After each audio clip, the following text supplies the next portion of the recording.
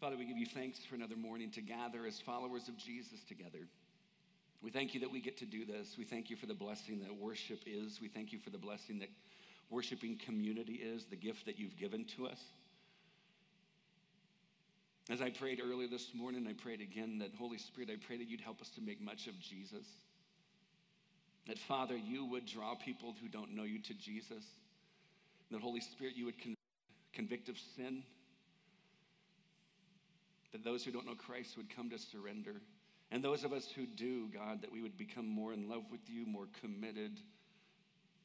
God, do your work in a great way. God, for those who feel distressed, or they're at a place where they're thinking, hey, they're not turning out the way that I thought they would. I pray that this message this morning, that God, you would take it and use it and speak incredible things. God, take a meager effort on my part to see lives transformed and do the miraculous as only you can. We love you. We pray this in Jesus' name. Everybody who agrees says amen. So Ruth chapter 1, starting in verse 1, the very first part of it says, in the days when the judges ruled, there was a famine in the land. Now, if you just stop there for just a second, that was around between the years 1200 and 1020 BC. You said, okay, 1200 to 1020 BC. That's like almost, give or take, 3,000 years ago. So you're telling me that we can learn something from 3,000 years ago. I am telling you that we can learn something from 3,000 years ago. Why? Because human nature is the same. I mean, the things that we face, maybe we've got different specifics, but the bottom line is the same. That there's brokenness and there's sin, and we need to deal with that. And Jesus comes and gives us the remedy for sin, which is himself. But in reality, it's like, really it kind of comes down to, there's one common denominator. And so what I'm hoping that you hear is this, because I read a commentator who said this about it, and I thought, man, if this doesn't describe today, I don't know what else does. The description for the culture that day, the book of Judges teems with violent invasions. Do we see that? We see violent invasions, apostate religion, unchecked lawlessness, and tribal civil war. I read those descriptions and I went, that's today. But don't you feel like every generation could say the same thing? You say, well, where's the tribal civil war? Well, guys, a lot of times we just think of right now, right where we live, in this place. I don't see a whole lot of it, except that November's coming. Oh, don't be throwing out politics again. I am going to throw out politics. Here's the reason. I got to be honest, I got rid of social media, and I'm alive. Like I am, and I'm so thankful. He's like, how do you know anything that's going on? I read. Well, how do you know what's going on in people's lives? I ask them. I read. I still get news. But what I've also noticed is that social media becomes our outlet for us to create our tribes. And this is my side, and it automatically, think about it. When you hear someone who's from the opposite side, don't you automatically think that they're the enemy? I mean, let's be honest. So it is kind of tribal. We kind of get our sides, and this is about me and mine, and that's against them, and God, get them. And the whole time, maybe we need to pull back and realize and remember, we're citizens of the kingdom of heaven first, foremost. It's all about him. My citizenship is in heaven. Guys, even within the church, around the world, but churches, we kind of get our own. I remember, I think I brought this up before, but if I haven't, I remember playing church league basketball after high school because I wasn't good enough to play in college, and so I go on to the next league, which is church league. Y'all are laughing for a reason. Because it's like all the old guys, it's like our last chance. Our knees hurt and our back is exploding, but this is it.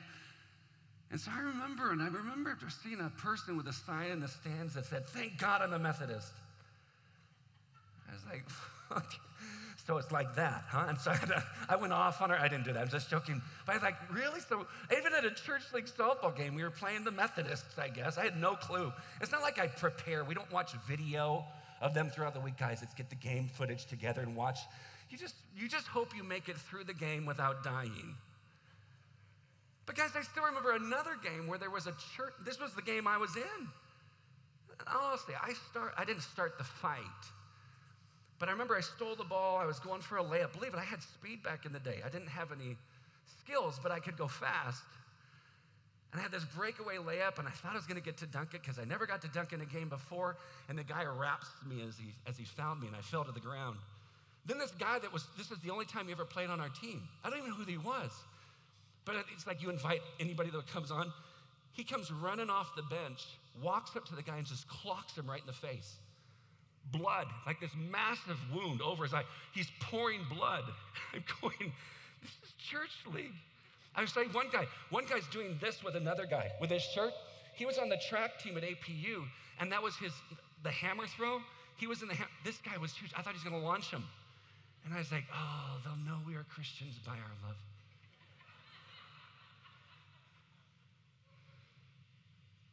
Guys, we still have tribal civil war, don't we? Unchecked lawlessness. Doesn't it seem like we kind of get away with stuff and it's actually being celebrated now? Guys, this is what we can learn from a book or something that happened 3,000 years ago because we're doing the same things. But it's in the days of the judges, when the judges were ruling the earth. Guys, here's the scariest part in Judges. Judges chapter 17, verse 6 will be up on the screen. In those days, there was no king in Israel. Everyone did what was right in his own eyes. Guys, you know the danger of that verse? It's kind of what we're seeing today. I do what's right for me. You do what's right for you. But if your right for you hurts me, I need to get over it because it's your right to do it. Here's one of the scariest verses in all the Bible for me. And friends, this is why we're coming down to the end. Hang in there. God is showing us, I believe, and who it is that he wants to as our youth pastor, because we want to invest in the younger generation. Because in Judges chapter 2, verse 10, it says this, and all that generation also were gathered to their fathers. He's talking about Joshua and that whole older generation. Joshua brought them into the promised land, and then there's that older generation that was causing them to follow God. But watch this. And there arose another generation after them who did not know the Lord or the work that he had done for Israel. Think about a whole generation. Here's this generation that saw God bring them into the promised land, bring them out of all these victories, all this warfare that they had, but cross the Jordan into the promised land. They're watching God coming through, and then the next generation didn't know the things of God. And it's very easy for us to look at that younger generation and say, why don't you get it? But I guess I also have the question, did the older generation pass it along? And friends, I want to make sure that we are a church that's always passing on to the younger generation the things of God, that we're teaching the things of God. And will some rebel? Absolutely. Aren't we all rebellious? But to at least pass on the faith and trust that God is going to bless that, but to never say anything where they knew nothing of the ways of the Lord. To me, that is one of the scariest verses. And so because of that, they go into this massive rebellion against God. They're surrounded by all these people groups, and they start to worship all the gods of these people groups. And while all that is happening, Ruth is happening. So back to Ruth chapter 1, verse 1.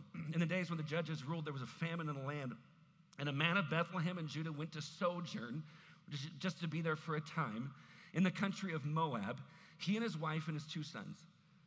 That's from Bethlehem. And we always think, oh, little town of Bethlehem. I love Bethlehem. I bet that place was so popular. Guys, there's like a couple hundred people that lived in Bethlehem at any given time. I mean, it's just a small little place. That's why it's the song, Oh, Little Town of Bethlehem. It's just this small little podunk town. But for us, it means something different because it's where the Messiah was born. So there's a couple hundred people. It's not a big town. It's very insignificant. And the name Bethlehem means the house of bread. And I think it's ironic that in the house of bread, that land that's known as the house of bread, is where they're experiencing the famine. And a lot of times in the Old Testament, famine would be connected to rebellion, the rebellion of the people. And that God would cause a famine. Now, I'm not saying that's what it is all the time. But I would say that in this time, because it's mentioned in the book of Judges, and Ruth is happening in the book of during the time of the Judges, that this famine that they're experiencing, even those who loved God, they were experiencing the famine, which was God's judgment because of what the people of Israel were doing. And so it's insignificant at the time, but it's not insignificant to us because it's where Jesus was born. And then it goes to verse 2. It says, the name of the man was Elimelech, Elimelech's name means my God is my king. And the name of his wife was Naomi, which means my delight. And the names of his two sons were Mahlon and Chilion. And they were Ephrathites from Bethlehem in Judah. And they went into the country of Moab and remained there. Now here was the belief of that day. In the land, like in Bethlehem especially, since this is the name that's mentioned, it was believed this is where God is. God's presence is where the people of Israel is. So in the promised land is where God's presence is. Now we look at Bethlehem, you're where God's presence is. And then they go from there to Moab. You say, what's the big deal? They just needed to get out of where there was no food and get to a place where there was. Guys, Moab, the Israelites were actually told to avoid the people of Moab. Now for some, they go, see, this is proof that the Bible is a racist book. Guys, do you really think that was the point behind it? The point behind it, guys, it was during the time of the Judges that Moab had invaded Israel and ruled over the people for 18 years. The Jews were forbidden to marry Gentiles, especially from Ammon and Moab. It was the Moabite women in Moses' day who seduced the Jewish men into immorality and idolatry. So what's the big deal? Guys, they had these different gods, and God's sitting there going, I don't want you to have any other gods but me. And so if all of a sudden you go and marry people who are worshiping these other gods and they draw you away from God, do you see why God's sitting there going, I want you to have nothing to do with that? It wasn't a racial thing. It was a spiritual thing. You say, well, is it really that big of a deal? It is to God. Guys, you realize that because of that act, they were seduced, and a lot of the Jewish men went and married Moabite women and began to worship these other gods. The Old Testament tells us that 24,000 people, it's in Numbers 25, 24,000 people were killed. God showed judgment. And we sit there and go, Brian, that's not fair. And we begin to question God's character. Is he really that good and great? Isn't it amazing that we'll take our limited view and perspective and then look at God who's perfect and decide whether or not he's righteous and good, when outside of Christ we're just simply sinful?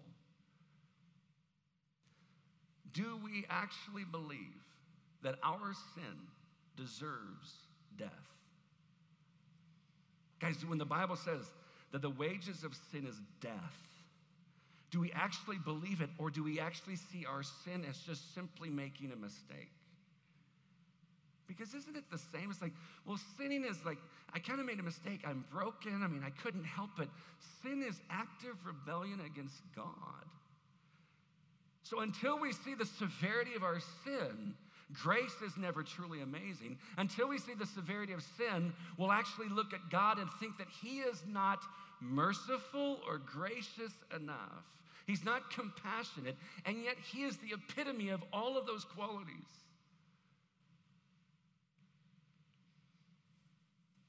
Now my question is, was Elimelech actually living out his name? If his name means my God is king, and they're experiencing the famine. And I read a lot of commentators who are sitting there, they're kind of blasting Elimelech and Naomi for leaving. And again, you have to look at God saying, I want you to have nothing to do with them. Because of their practices and how they worship these false gods, I don't want you to fall into that. But parents, if all of a sudden you're looking at your kids and there's no food, would you start to freak out a little bit? I would start freaking out a little bit. God, what do I do? Are you going to provide? Are you going to come through? Do I actually believe that my God is king? Or do I believe that he's king, but not an all-powerful king? Like, yes, he can handle the big stuff, but he's not involved in the small stuff. Or he can handle the smaller things, but these massive things, he definitely needs my help. Elimelech's name means my God is king. And I guess I want to pull us back and say, do we actually believe that to be true? Is my God my king? Is God your king? That means sovereign ruler. Or is he just a good addition to your life? Like he's in your pocket, you can pull him out. He's like a genie. When things get rough, you can have him come out and fix some things, but I'm not going to do what you say. And yet he's supposed to be Lord and Master, not just Savior. To verse 3. But Elimelech, the husband of Naomi, died. This is while they're in Moab.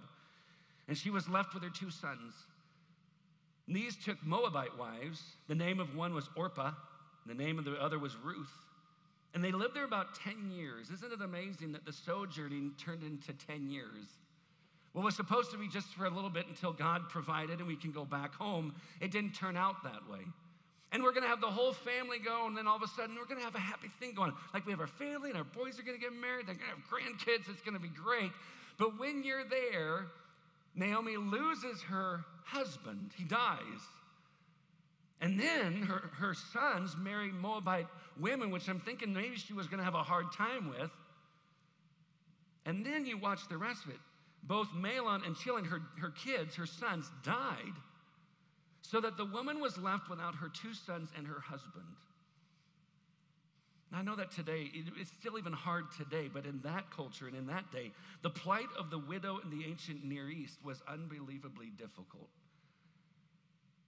Women lost all social status. And generally, there was no political or economic status for them. And unless they had a male protector or provider, they were just left to themselves. Most of them would have to beg. So this is a big deal. I mean, it's one thing to lose your husband. Now you still have your sons who can take care of you. Now you've lost them. In other words, guys, I don't think they panned out the way that Naomi thought they would. And how about you? Have things panned out the way that you thought they would be right now? Like when you imagined your life, for those that are a little older, like 20 years ago, and you think of where you are now, did you plan it to be like this? And some would say, it's better than I thought. Praise God. Some say, it's harder. Like I never thought I'd have to face this. And this part has been the hardest part. And maybe for some, that's caused you to draw nearer to Jesus. But maybe for others, it's caused you to actually push away. And this isn't a guilt thing. Like I can say, how's that worked out for you? And I know I bring that up often. I'll ask the question. Guys, I think that responses to things that are going on, reactions, I should say. I think reactions to things that are going on, that's natural.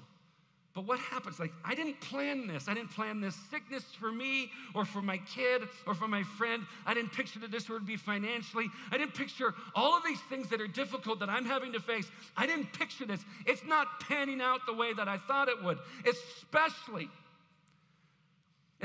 if we had been taught, if you give your life to Jesus, it all turns out like gravy. It all turns out perfect. And I did the 4 things I was supposed to. I remember hearing a message, the 4 things I was supposed to do, and they still left. Or I've done the things that I believe Scripture teaches in health, and I'm not experiencing that. You ever had the plan, and it didn't pan out, and you begin to wonder, God, really? Like, where did you go? What happened? How do I handle disappointment? How do you? How do you handle disappointment? I think there's two options. We can either resist God in times of disappointment, or we can submit to God during times of disappointment. There's really no middle ground. We can resist him, or we can submit to him. Because here's the thing. Isn't it easy to believe that God is sovereign ruler over the universe when everything in the universe is running the way that you planned it? Like, think about it. When things are great, you're saying, God, you are sovereign. You might even get in conversations with people and explain how great life is in the moment. And you're sitting there going, God is so sovereign. I mean, I give him all the praise because he is sovereign. And then the junk hits the fan. And everything changes. And the difficulties come. Are we still going to sit across from that friend when the roles have switched and say, and God is sovereign? Or do we actually believe that God's sovereignty is dependent upon the circumstances that we go through? Do we actually believe that God has nothing that he can teach or help with or grow us in the difficult times? That everything is supposed to be perfect, and if it didn't turn out that way, then God said, oops, but he'll fix it. Just hang for a couple weeks. He's got you, but there's a lot of people on the planet. He'll fix it, don't worry. Guys, God is sovereign over everything. But Brian, this is hard, and I know. Brian, it's hard to see God in this. I know. That as I've had conversations and met with people for the last couple weeks, it is so hard at times to sit there and go, okay, but just hang in there. How often have I texted many of you saying, as I've said, hey, how is this going? How is this going? And you tell me, and it's gotten harder, and I just go, just hang in there. Because what else am I going to say? I'll fix it. I just got a diagnosis. I'll fix it. I got it. I'm a pastor. I can do surgeries. Why do I say hang in there? And I say this phrase often, because if you don't see God's good in it yet, it's because he's not done yet. If you don't see his good in it yet, it's because he's not done with it yet. And so I say you keep hanging in there, and you keep thanking God for grace, and you keep thanking God for mercy.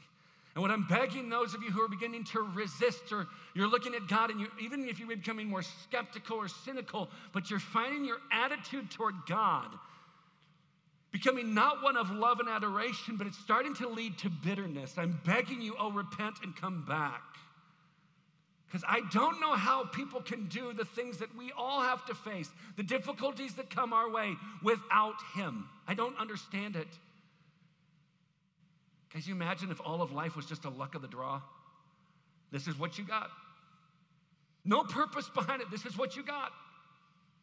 Even if there's this belief that there is a deity, like God set it all in motion, he's just like, he set the watch in motion and then left. Even if that's your belief, what's the purpose behind it? But if I look and go, okay, wait. God, who is sovereign, became a person, and endured everything that we have to face. Physically experienced things we will never experience. But guys, to walk through life, I guess he was 33-ish when he ascended and went to heaven, but he had 33-ish years on the planet. You know what it's like to lose a father? He knew that when Joseph died, he knew how hard it was for his mom. He knew how hard it was for him and his siblings. Guys, when he would see brokenness and people, desperation calling out to him, and he would heal some and not others. Guys, I don't understand why not all. I don't understand why now God, even as I pray, that God doesn't just go, boom, it's done, we're finished. Every single thing you just said, yes to all of it. I don't understand, because in my mind, just do that.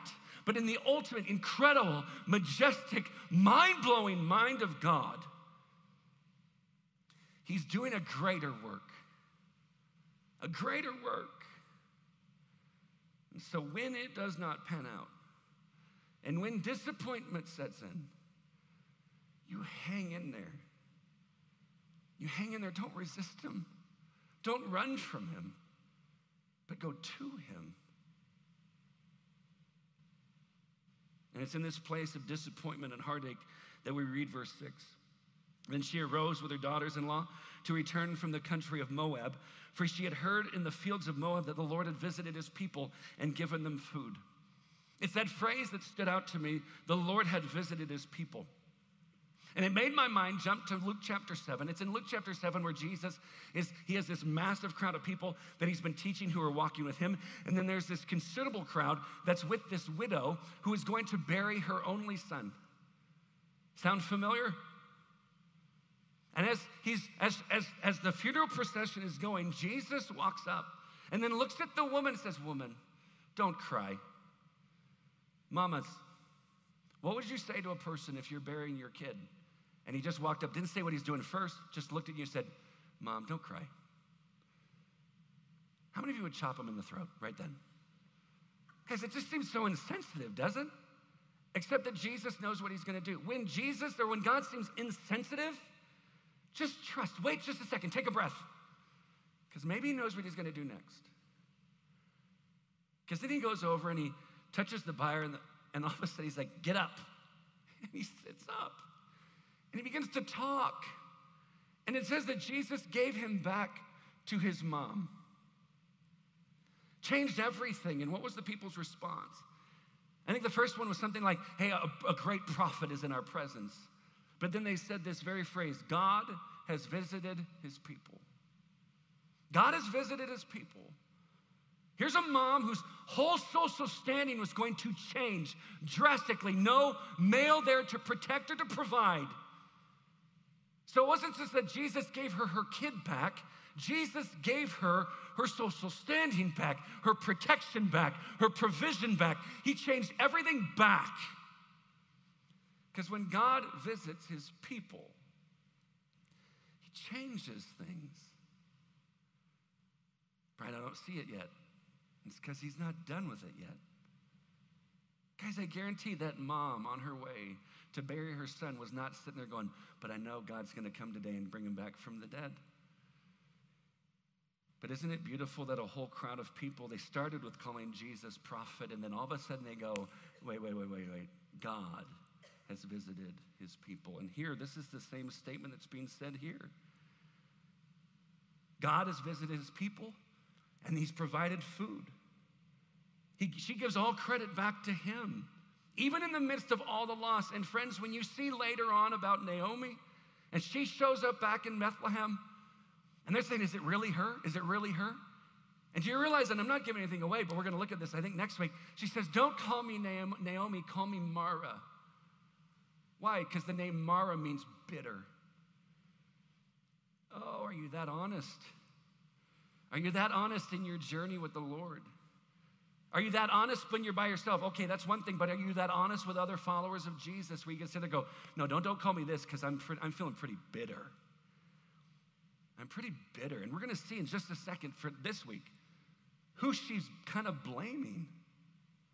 She says, but don't call me Naomi, call me Mara because I'm bitter. So she hears there's food. She looks at her daughters-in-law and says this. She says, we're going to go back. Verse 8. Go return each of you to her mother's house. Now here's the thing. Don't you always hear using the scriptures to your father's house? Go to your father's house. Go to your father's house.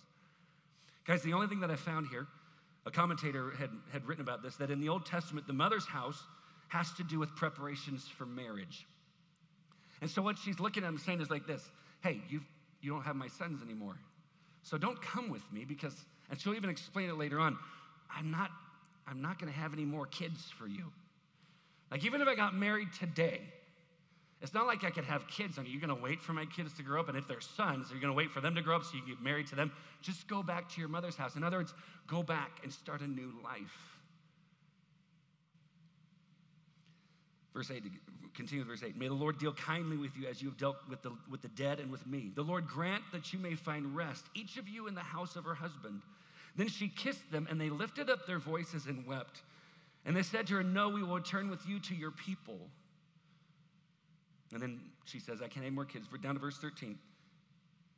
Said, would you therefore refrain from marrying? No, my daughters, for it is, watch this, for it is exceedingly bitter to me for your sake that the hand of the Lord has gone out against me. Oh, that's not preached very often. How dare she be that honest? Guys, she believes that the Lord's hand has been against her. That God himself is throwing all this stuff on her. And she says, okay, I'm bitter. It's like, why would you want to come with me? Think about the life. Think about the life that you've seen. We show up in Moab. And while we're there, my husband dies. And then there's this moment like, okay, things are going to get better because they got wives now and they're going to have grandkids. I'm going to be a grandma. And everything's turning out great, but before babies come, your husbands die. Why would you want to come with me? The Lord's hand has been against me. Just go home. It's almost like she feels what? Cursed. Isn't that what it sounds like? She's, I can't, no, don't come with me. And the daughters-in-law response, verse 14. They lifted up their voices and wept again. Orpah kissed her mother-in-law, but Ruth clung to her. Guys, that word clung is such a strong word, isn't it? Like, I don't just picture, like, I just don't want to go. I'm going to miss you, like holding each other's hands. I'm going to miss you so much. It's like, I'm not going. You ever seen the kid or had the kid, Christmas time, introduce them to Santa? And you're like, go on. And all of a sudden, it's like, they just cling on you. They just lose it, and they're just clinging on. And there's a little bit of you going, okay, I like this about 2%. Because I know that you like me, but you're embarrassing the crud out of me. Get off my leg and go meet this really big dude with a beard that you have no clue. We say, don't talk to strangers except this one's fine. But it's that cling. I'm like, I'm not letting go. I'm going to hang on. I'm not going anywhere.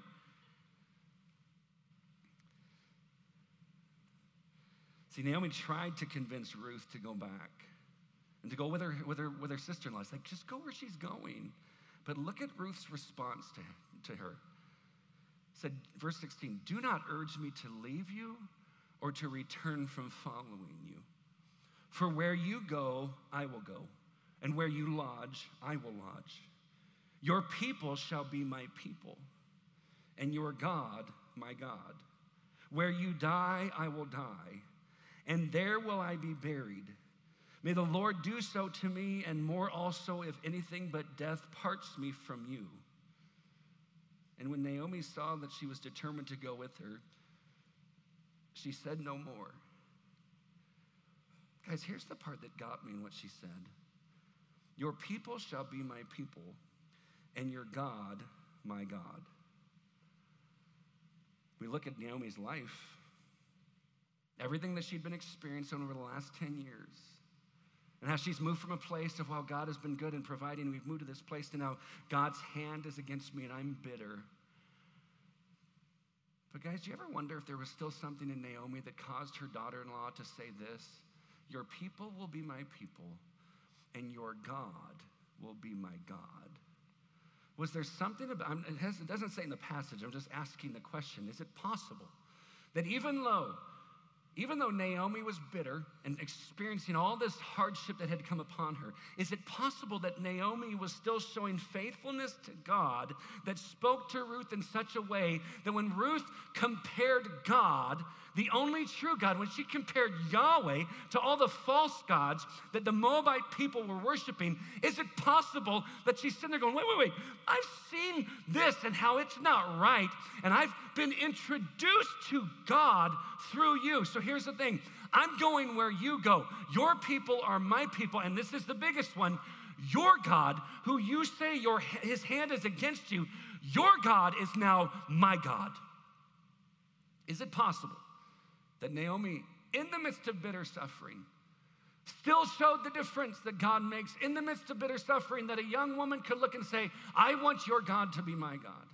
And is it possible that when we go through times of suffering, that we do it and we're honest with God and we're saying how hard it is, but we're still looking and going, God, this is so hard, but I still trust that you're good and you're great, and I still trust and rely upon your grace and your mercy, and I know you're compassionate and you're striving. We're striving to bring him glory in all of it, that others around us would sit and go, okay, I see how you suffer with your God, and therefore I want your God. Is it possible that when I looked at God and said, God, I surrender to you my life, and I want to know you and the power of your resurrection and the fellowship of sharing in your suffering, that the fellowship of sharing in the suffering as Jesus might actually bring people to Jesus? Is it possible that what I suffer is for my good and ultimately for his glory? Even if I don't see the good in it yet. And the beauty is that as we go through this, you'll see God and how he interweaves them. Like, this is an interwoven story of God and Ruth and Naomi and how he redeems the bitterness and redeems the horrific things that they were experiencing to bring about his ultimate plan that ultimately would not be seen by them or by anyone else for a couple thousand years. Is it possible? Listen one more time, verse 16, to Ruth's words. Do not urge me to leave you or to return from following you. For where you go, I will go, and where you lodge, I will lodge. Your people shall be my people, and your God, my God. Should this sentiment not be the same sentiment that we as followers of Jesus say to Jesus when we surrender to him? Should it not be this same type of commitment? Read it from that perspective of us as followers of Jesus saying this. Do not urge me to leave you or return from following you. For where you go, I will go. And where you lodge, I will lodge. Guys, do you see it? Guys, the invitation to follow Jesus, it is so much more than raise your hand and say these words. Hey, if you want to be saved, raise your hand, say these words. Hey, if you want to be a Christian, raise your hand, say these words. Every head bowed, every eye shut so nobody can see. Just say, raise your hand, say these words as if all that Jesus has ever asked us to do is just pray a prayer and say some words. But when I hear this one usually doesn't make it on any kind of doily or card. Hallmark has never used this on a greeting card.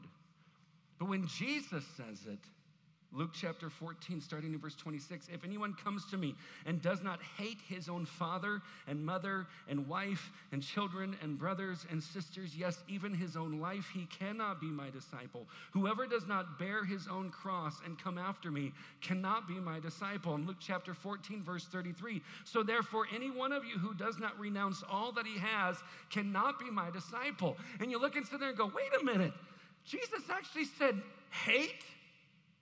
Like if you don't hate your father or mother,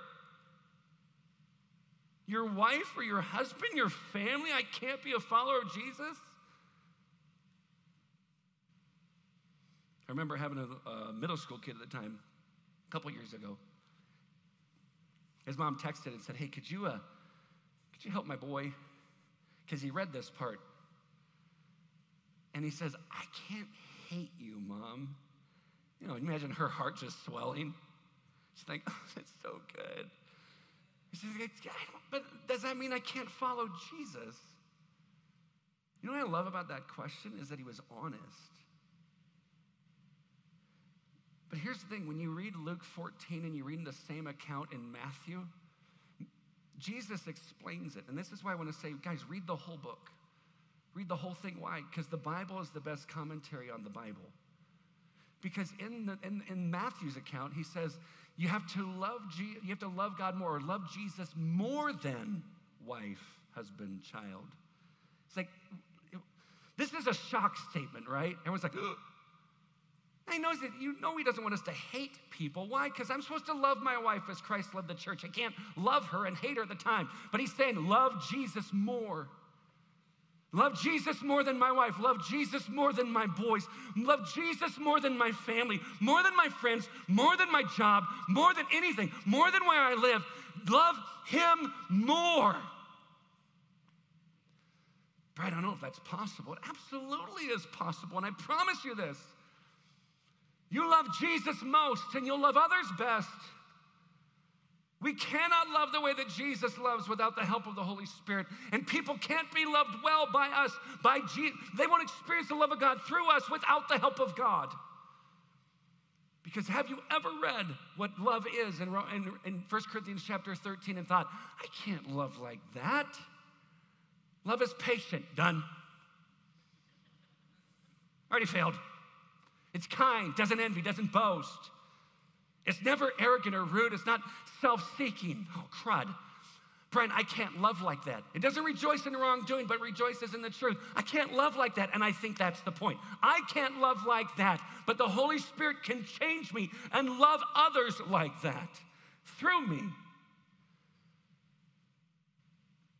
When Jesus makes this statement, unless you renounce everything,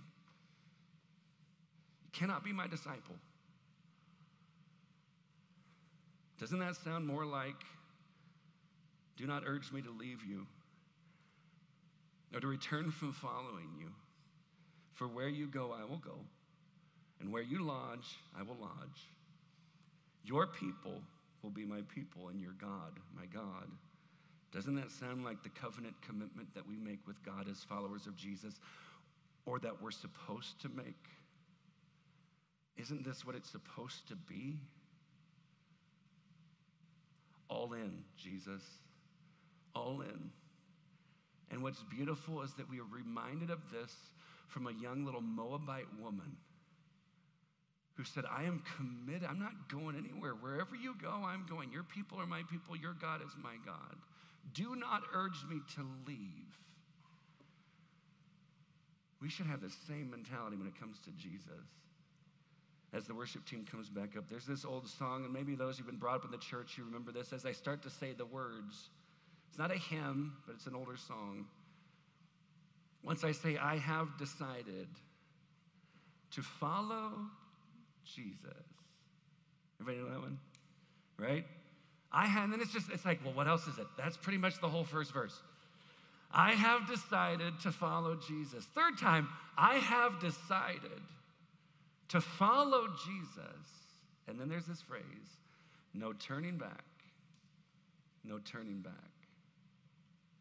The cross before me, the world behind me, the cross before me, the world behind me, the cross before me, the world behind me, no turning back, no turning back. And how committed are you, specifically, you personally, to Jesus, to follow Jesus no matter what? Listen to this next verse. Though none go with me, still I will follow. Though none go with me, still I will follow. Though none go with me, still I will follow. No turning back, no turning back. It's first and foremost a yes to the invitation of Jesus to follow Jesus. Not with me and who's ever with me. It's him only. Me and Jesus. No turning back. Even if I'm all alone, Jesus, I'm about you. And don't urge me to go some other way.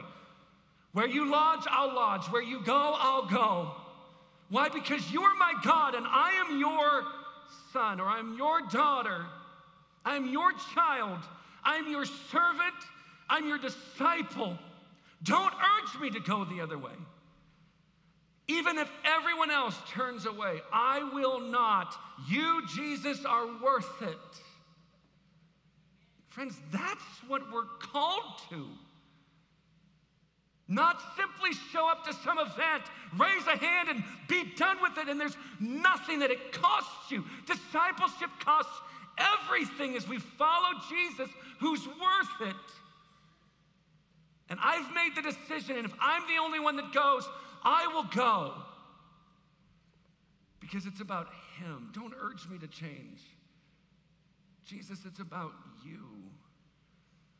And when disciples are like that, those are the kind of disciples that God uses to change and revolutionize and revive a home, a neighborhood, a nation, a world. The world doesn't need to see more people who just simply call themselves Christians. The world needs to see the Holy Spirit moving and acting and speaking and loving through true disciples of Jesus who say, though none go with me, still I will follow. The cross before me, the world behind me. I have decided to follow Jesus. And how strong is this commitment? No turning back. No turning back. Let me read verse 16 again, and we'll close the morning together. Do not urge me to leave you or to return from following you. For where you go, I will go, and where you lodge, I will lodge. Your people shall be my people, and your God, my God. Friends, we're going to time of prayer just a second. Then we're going to sing, but I'm going to ask those of you who are comfortable with praying with people as I begin to pray, if you'll just go stand on the sides. And for those that say, I'm kind of in this distress time, things haven't panned out the way that I thought they would love to pray with you. You said, Brian, I have prayed. Guys, we don't just pray once. We keep praying. We keep praying. Guys, when all feels hopeless, keep praying. But there is something that happens. If you want to see community get even deeper in our church community, we need to pray together. We need to confess our hurts and our sins to one another that we might experience healing. It will not happen showing up on a Sunday morning once a week, looking at the back of people's heads, listening to me, watching me sweat. It doesn't happen that way. Community happens when we go eye to eye, knee to knee with people, and we say, this is what I'm struggling with, could you pray? And if you're a place of distress and things haven't panned out the way you thought they would, it's not this judgment. Thank you for being honest that we could pray. But let us pray. Let us pray with you and for you. That's not a guilt thing. I want to make sure I constantly invite you to that. Let's pray. For those who feel comfortable to pray with people, if you stand on the sides as we close up. God, I thank you. I thank you for the story of a young little Moabite girl who became a young woman who married into a family, who then had to lose her husband. All that leading her to come to a place where she said, your people will be my people and your God my God. And we're still talking about her over 3,000 years later. And I believe that you have so much that you want to teach and instruct and encourage and convict us through this whole series as we go through this. But for today, God, for those who are at that place, they're just hurting. It didn't pan out. Oh God, thank you that you will meet them. Thank you that you will work. You are working, and you'll bring it to completion. But oh God, give them hope in the process. But I pray that today they would sense it's okay to make it known. God, for those who are here that have never surrendered to you, God, bring them to a place where they surrender to Jesus as the Lord of their life. God, as we sing this last song too, as we engage in prayer with one another and for one another, and all that happens, God, to you be all the praise, all the glory, and all the honor, for you alone are worthy. And we pray this in Jesus' name, and all of Christ's followers say, amen. Love you more than you know.